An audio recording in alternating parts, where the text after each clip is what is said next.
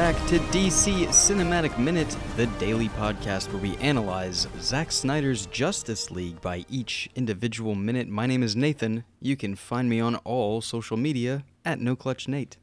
And my name is Mark. You can find me on all social media at Mark Meadows. I'm Nick Jimenez. You can find me on all social media at Nick M. Jimenez. Perfect. It was so clean. It's like we're professionals doing this. How many years? This day, today, possibly a Tuesday, we're going to be talking about minute number 142 of Zack Snyder's Justice League. And this minute is going to start out with the very last minute of Part 4 Change Machine. The dialogue starts with Batman saying the enemy sees it, in reference to this mother box here. And the minute is going to end with the Part 5 title card of All the King's Horses. Very good wrapped up kind of minute here. I don't know if, I assume all the other minutes at the end of title cards we've had good clean cuts. I think. I don't know if I feel like there was one in the beginning. A lot of times they're like right in the middle. Yeah. Like we get the ending of a part and then the beginning, and usually the title card like sits right. Yeah, we get 30 seconds of just fade in. But this one's out. Good. Like it ends with Part 5, like the Part 5 title card. And I remember seeing when we were watching it together for the first time, seeing this movie. What a night that was. When we were watching that movie, man, when these title cards dropped and, the scene end and then all black and then you just hear that low bass and then you see the Part 5, I tell you, every time it was like an exhale. It was really was. I love a title card, really. It's just some of the best storytelling, honestly. It's just that beat that you need to just go, good. Bring back an overture. I mean, come on.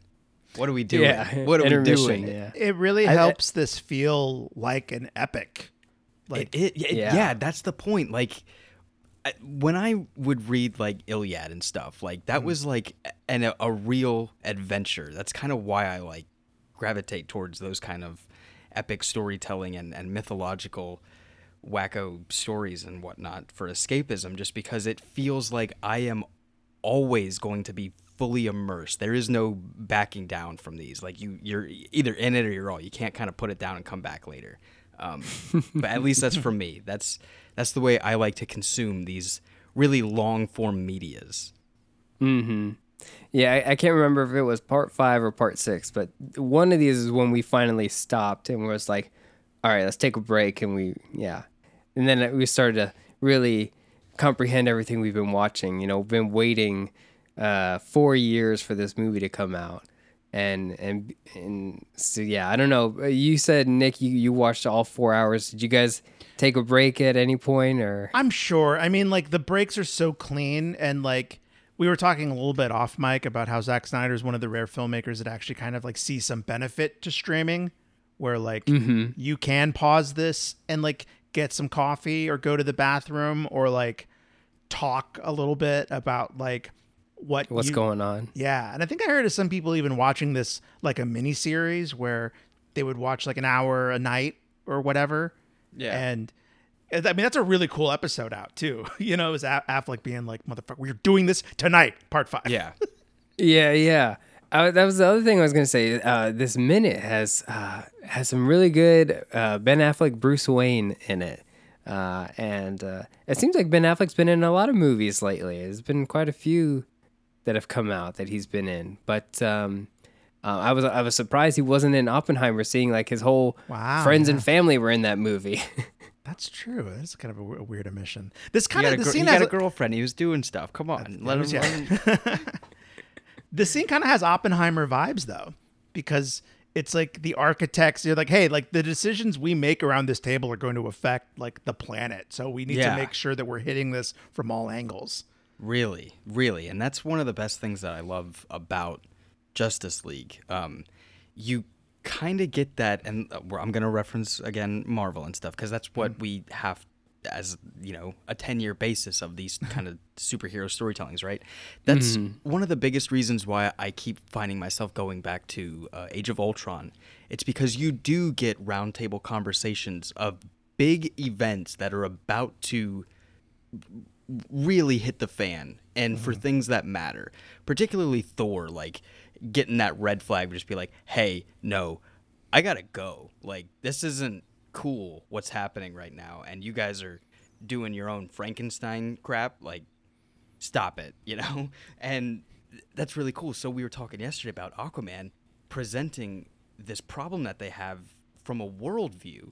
It really is like that, but we kind of just like get the one that's pulling the trigger is Batman. And how can you like not pull that trigger when you get that gauntlet spike clad hand like coming over? He's gonna be like, no, we're doing this. You're like, yep, we are. Yeah. He's been a bit silent. He's asked some very important questions throughout this conversation as he's trying to figure out what to do with the mother box or what it can do. But it's really Bruce Wayne or Batman at the end of this scene that then says, you know, I've made a decision for all of us that we're doing this. And you know, you can tell because we know the events of the past movie, but you can see it, you can hear it, that that redemption is there for him if he were to take it for the death of Superman. Something that he feels like he owes Clark because he failed him in life.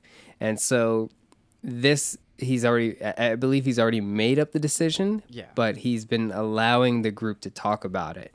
And I think most of them agree this is what they should do, is activate this mother box. I wonder if he's had the chance in the past to have a roundtable discussion with other people like his peers without withholding that he's already made the decision in his mind. I mean, because we get at least one sidekick down from that side. So you kind of have to think like, okay, so that may have been three voices, Batman, Robin, and an Alfred talking. And one of those voices was obviously eliminated out of that group. So how was that conversation going? Like, how do you think that He was probably always outnumbered, right? Like, it's always who... Alfred and Robin telling him that, you know, you're wacko. Yeah, hey, don't brand people. Yeah.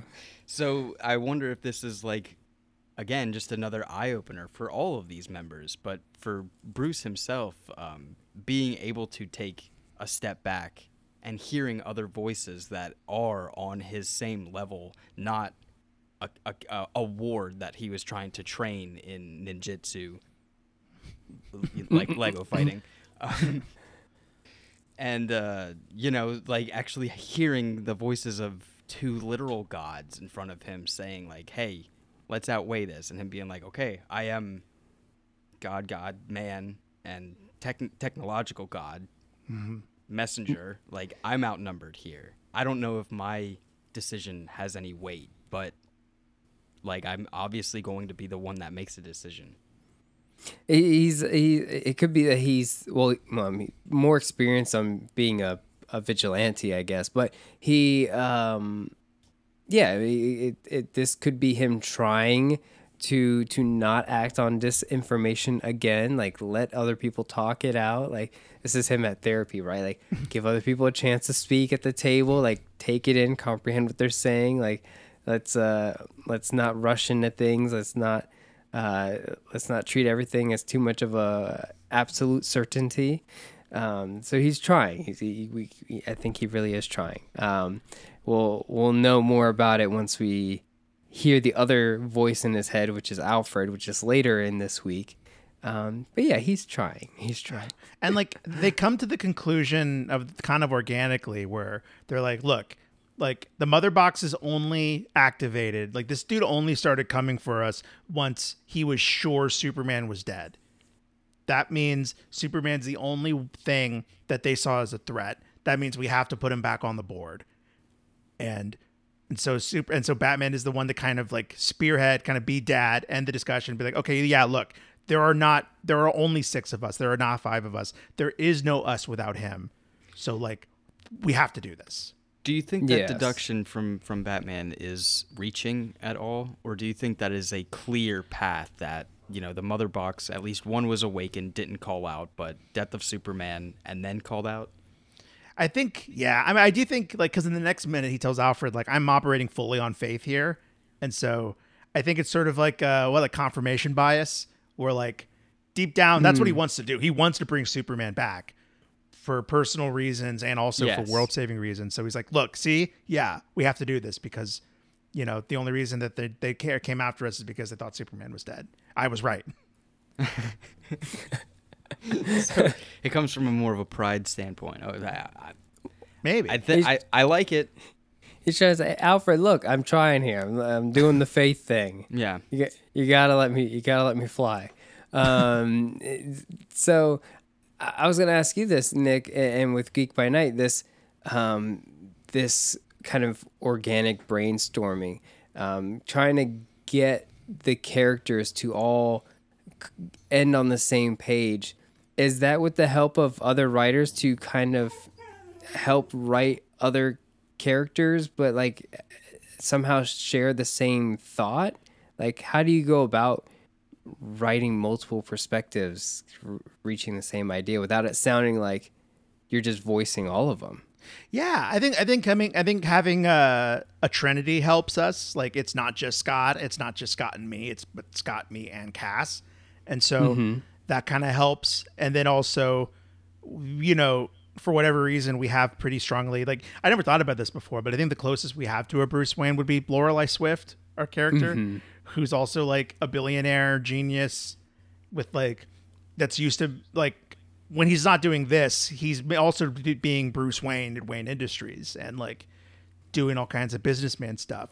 So like he is kind of used to being a leader, whereas like Barry has never done that before. And, and and like I guess Arthur really doesn't have a ton of. I mean, he's not like Diana, where he didn't grow up leading armies or being like he was just kind of him and his dad on the lighthouse, right? Yeah. And some Volco training, but that's just like... That's true, yeah. But that's not... Again, it goes back to Hamlet. That's not Hamlet walking amongst his army and getting the feeling of, the morality and all that stuff. But that's how I feel of Arthur. Morale. Anyway. I've always, like, and the more I think of it, the more I think of that way that I view him is that he seems like Richard a king III. who keeps himself down as the little guy. Yeah, he's a king who doesn't want to live as a king. Yeah, but he always keeps himself down there amongst the people and lives as one of them so that he too faces the harshness of the cruelty of the world. And he tries not to beget cruelty with it, but he tries to protect those from it. And so like that's what I really start to enjoy about the way that this direction of this Aquaman is that he not only does he refuse to be king, but he also like accepts trying to be among the people so that he understands what they're going through. We see that in the Iceland village, and then we see it when he decides to rescue people in the villages and everything he does to help support the human race. He does it because he empathizes now with them instead of just sympathizing. That's interesting. Yeah, I mean, you think about like where do these people go when they're going to be contemplative? Like Batman and Wonder Woman will go up to like a rooftop or up in the sky or like somewhere cool where no one else could go. But like Aquaman goes to a bar with his dad. Yeah. And will like end up taking selfies with everybody that like comes up to him. Kind of he does get that like humanistic side of the voice of just like everyday man kind of thing, which is excellent. That's like what you would hope out of your royalty-esque figures, right? Right, yeah, he's a man of the people, but then also like he walks into any bar and he is immediately like the king of that bar. Like he isn't really just like another dude, but he likes to be with them. Yeah. Yeah. And then they all have their own different background. I mean, we think of Bruce Wayne with Wallace O'Keefe from Dawn of Justice and Wally. not seeing that person as just like one of his employees that he's trying to rescue. He has that tangent because that is an employee of Wayne Industries, and he's saying, "Oh, your name is Wallace. They call you Wally." But his connection is the fear of death, right? And so he, with Crime Alley and everything, he's seen death take his parents away, and so Batman's motivation has always been like, well, I have to save you because if I don't, then you die, and if you die, you're gone. And that happened with Clark, it happened with his parents, and so Batman lives with that fear of death all the time. It's been his motivation. Diana has grown up with this knowledge and wisdom about how the way the world should work. And so in Wonder Woman, when she sees the reality of the Great War, she seeing these villagers of Veld and being like, this isn't right. In the book they said they should not be living like this. And so she's been learning the harsh reality and trying to change it, and bring the race of man to a better understanding.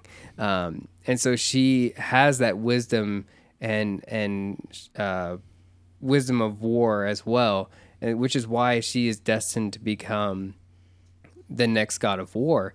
But yeah, she as well is like, in my studies and in my upbringing, I was taught better, and to see that the world is not acting better, I have to change that as well. And then I think Flash, his whole thing has always been hope, right? That's like always been kind of like his color is to be kind of blue with hope, and so Flash has always been that kind of character that we see here. This Barry Allen wanting to be like Superman and to be good, because that's he's what's aspiration is the word, right? That he aspires to be a good person, and he just has that in his heart. So like arguably his main thing in these movies is like he has like a little Sisyphus and the Rock thing where he lives in a state of perpetual hope, where he's like, if I can do one thing big enough or crazy enough, I can rescue my dad from the underworld, from prison, from purgatory. Mm-hmm. So like that's why he gets up in the morning, is he's like, I know someday I will be able to fix my biggest problem, my ultimate problem, which is like proving my dad's innocence. Yes, absolutely. Very good connection to that. Very good connection. I really enjoy that Cyborg is pretty much just like guy, have gun will travel guy. Like sure, in this moment, like he is just like there with like, I'm taking in all of your guys' opinions about like this technology that now I am forced to be a part of, but I don't know what it's talking about. I'm trying to figure out what you guys are going to do with it. Like, you think I'm going to press the buttons on this thing? No, Has he tell me where to point it and I'll go. Like, has he done the ATM thing yet? Yeah. Yes. Okay. Because that's kind of his first godlike action, where that's him intervening in the lives of mortals and being like, no, actually, this is bullshit. I'm going to do this instead. Yes, as Cyborg. As Vic Stone, he was known to be a just inherently good person with helping out his peers like for that. Sure. For sure. There was the example of the grades in cool, one of the colleges or whatever. But yes, he always exudes that like help out the little guy kind of thing. I mean, even in Teen Titans too. That's just one of the best things about Cyborg. For sure. Yes, and well, I think that's what makes Cyborg the heart of the movies, because he's actively going through that realization of self, where some of these other heroes, I believe him and Barry are getting a grasp on the reins here, but the other ones are kind of set. The moral compasses are set, but what makes Victor the heart of the movie is the fact that he's going through it in real time. Like he's kind of in this nihilistic sense in the beginning, very depressed, very much like, I didn't want this. I'm not happy about it. All I wanted was my mother back. My dad brought me back. He doesn't even talk to me. And yet I'm stuck as this creature. And then, but then his dad is like, oh, we have all these gifts now. And, you can do so much for the world. And it's in that moment of the ATM Cyborg origin, first flight, is that he's saying, there is a lot I can do with this, but what is it that I choose to do with it? And helping someone financially under the weight of this cruel world, just giving someone enough money to live comfortably and to actually live financially. He realizes that his instinct is to help people with these abilities, with these gifts. And so he's trying to get better about how he views the world, and they are helping him. The Justice League is helping him realize his strengths and where his outlook on life. And so the reason he's going through it, I feel like it's like, okay, that's why, your moral compass is starting to lead the way, kind of. Yeah. Because he's like the newest soul out of all of them, arguably, in the sense that he's like now cyborg. Yes. Yeah. Freshly born. Freshly reborn. And someone else will join him soon. But yeah, so and that kind of ends this minute here as they decide that they are going to go from 5 to 6 and use the power of the mother box, activate it quickly, because then, as Bruce Wayne says, once they do, Steppenwolf is going to come knocking for the mother box to finish the unity. And we now know that Steppenwolf really wants to do that because that's his get out of jail card. And so then that is how we will end part 4. And kind of to go back to the Oppenheimer of it, I think it was the last minute where Diana says something, or it's like Barry's like, well, we have to try. And Diana's like, no, you don't try. Because like as soon as we turn it on, whether it works or not, once we turn it on, Steppenwolf will know where we are, or, so it's kind of like we can't test this out. We either do it or we don't, going back to Aquaman's, binary. Yes. Kind of damned if you do, damned if you don't in the scenario. Because it's once you activate it, Steppenwolf, and then they bring it up immediately. They don't wait for it to be a surprise, but we don't know what Superman will be like once he's reincarnated. So they bring that to the table again already. So it's just something that they're going to have to deal with, because they said we don't understand Kryptonian biology, even though it may seem similar to us. We don't know what could happen. And I think if we think of Dawn of Justice, a Kryptonian was already reincarnated, and it led to Doomsday. So there's another example of how things can go wrong. Like, what if by accident we make the next Doomsday, and then there is no Superman to stop it? Right. Which I don't think that's a thing, right? I don't know how many stories have brought Superman back, but there's no Elseworlds where Superman was brought back, and it went completely haywire. Yet. Yeah. Nate, I don't know if that's something. Earth 2. He's kind of the dark side Superman. Whatever. He has a brutal or something like that. Was like hyphen Al. No. No. Oh. That's like cool though.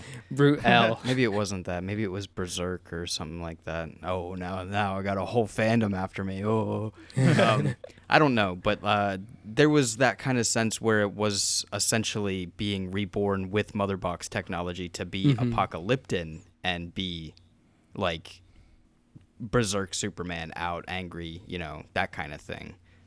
Which is kind of like what we see in future timeline visions, but.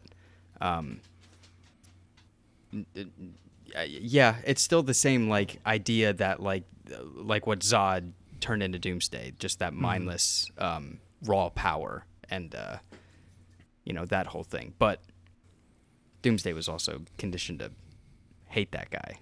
Yeah. He had it in his memory that he hated Superman. So, but it was also to cite a memory. So it was like, he whispered in his ear like, "You have to kill Superman." Like, oh yeah, okay. So we'll see what happens when they resurrect Superman, but this is how we'll end it. We'll end part 4 with the now title card part 5, All the King's Horses, and we will go from there unless anyone has anything else for this minute. I do just want to say Batman's line at the very end of like, there is no us without him. Like, there's 6 of us, not 5. It kind of reminds me of in the last movie where he was like, if there was even a 1% chance of him going, we have to treat this as an absolute. Like, it really just points into like, this is the world that this Bruce Wayne operates in. Like, you either go all in or you don't do it at all. You cannot go like halfway with anything. Yeah. No compromises. No compromises. Definitely mirrors that whole 1% Not even chance. in the face of Armageddon. Yeah. He is wearing more of a little gray undertone. If we will go back to our conversation where we had in Dawn of Justice, where he does have that absolute chance, that 1% chance, absolute certainty. He is dressed in black and white and has a very black and white view. Now it's kind of a little bit more of a learned Batman, so he's probably adopting that more of the gray outlook of life, but he is still making the final decision. So it is very, either this or that kind of thing right now. But I think in the moment of the roundtable discussion, it is supposed to be more of the gray side of taking in everybody's opinion. Which is why there's that Justice is Gray version. Ayo. Whoa, it's all connected. All right, well, we're going to wrap up for today. If you've enjoyed today's show, please consider leaving us a 5-star review. It really does help the show and helps new listeners discover the show as well. If you'd like to join in on the conversation, you can find us on Twitter at DCEU Minute. And if you'd like bonus content, we have a Patreon for just $3 with tons of other podcasts to listen to. Thank you so much for listening, and we'll catch you here next time on DC Cinematic Minute.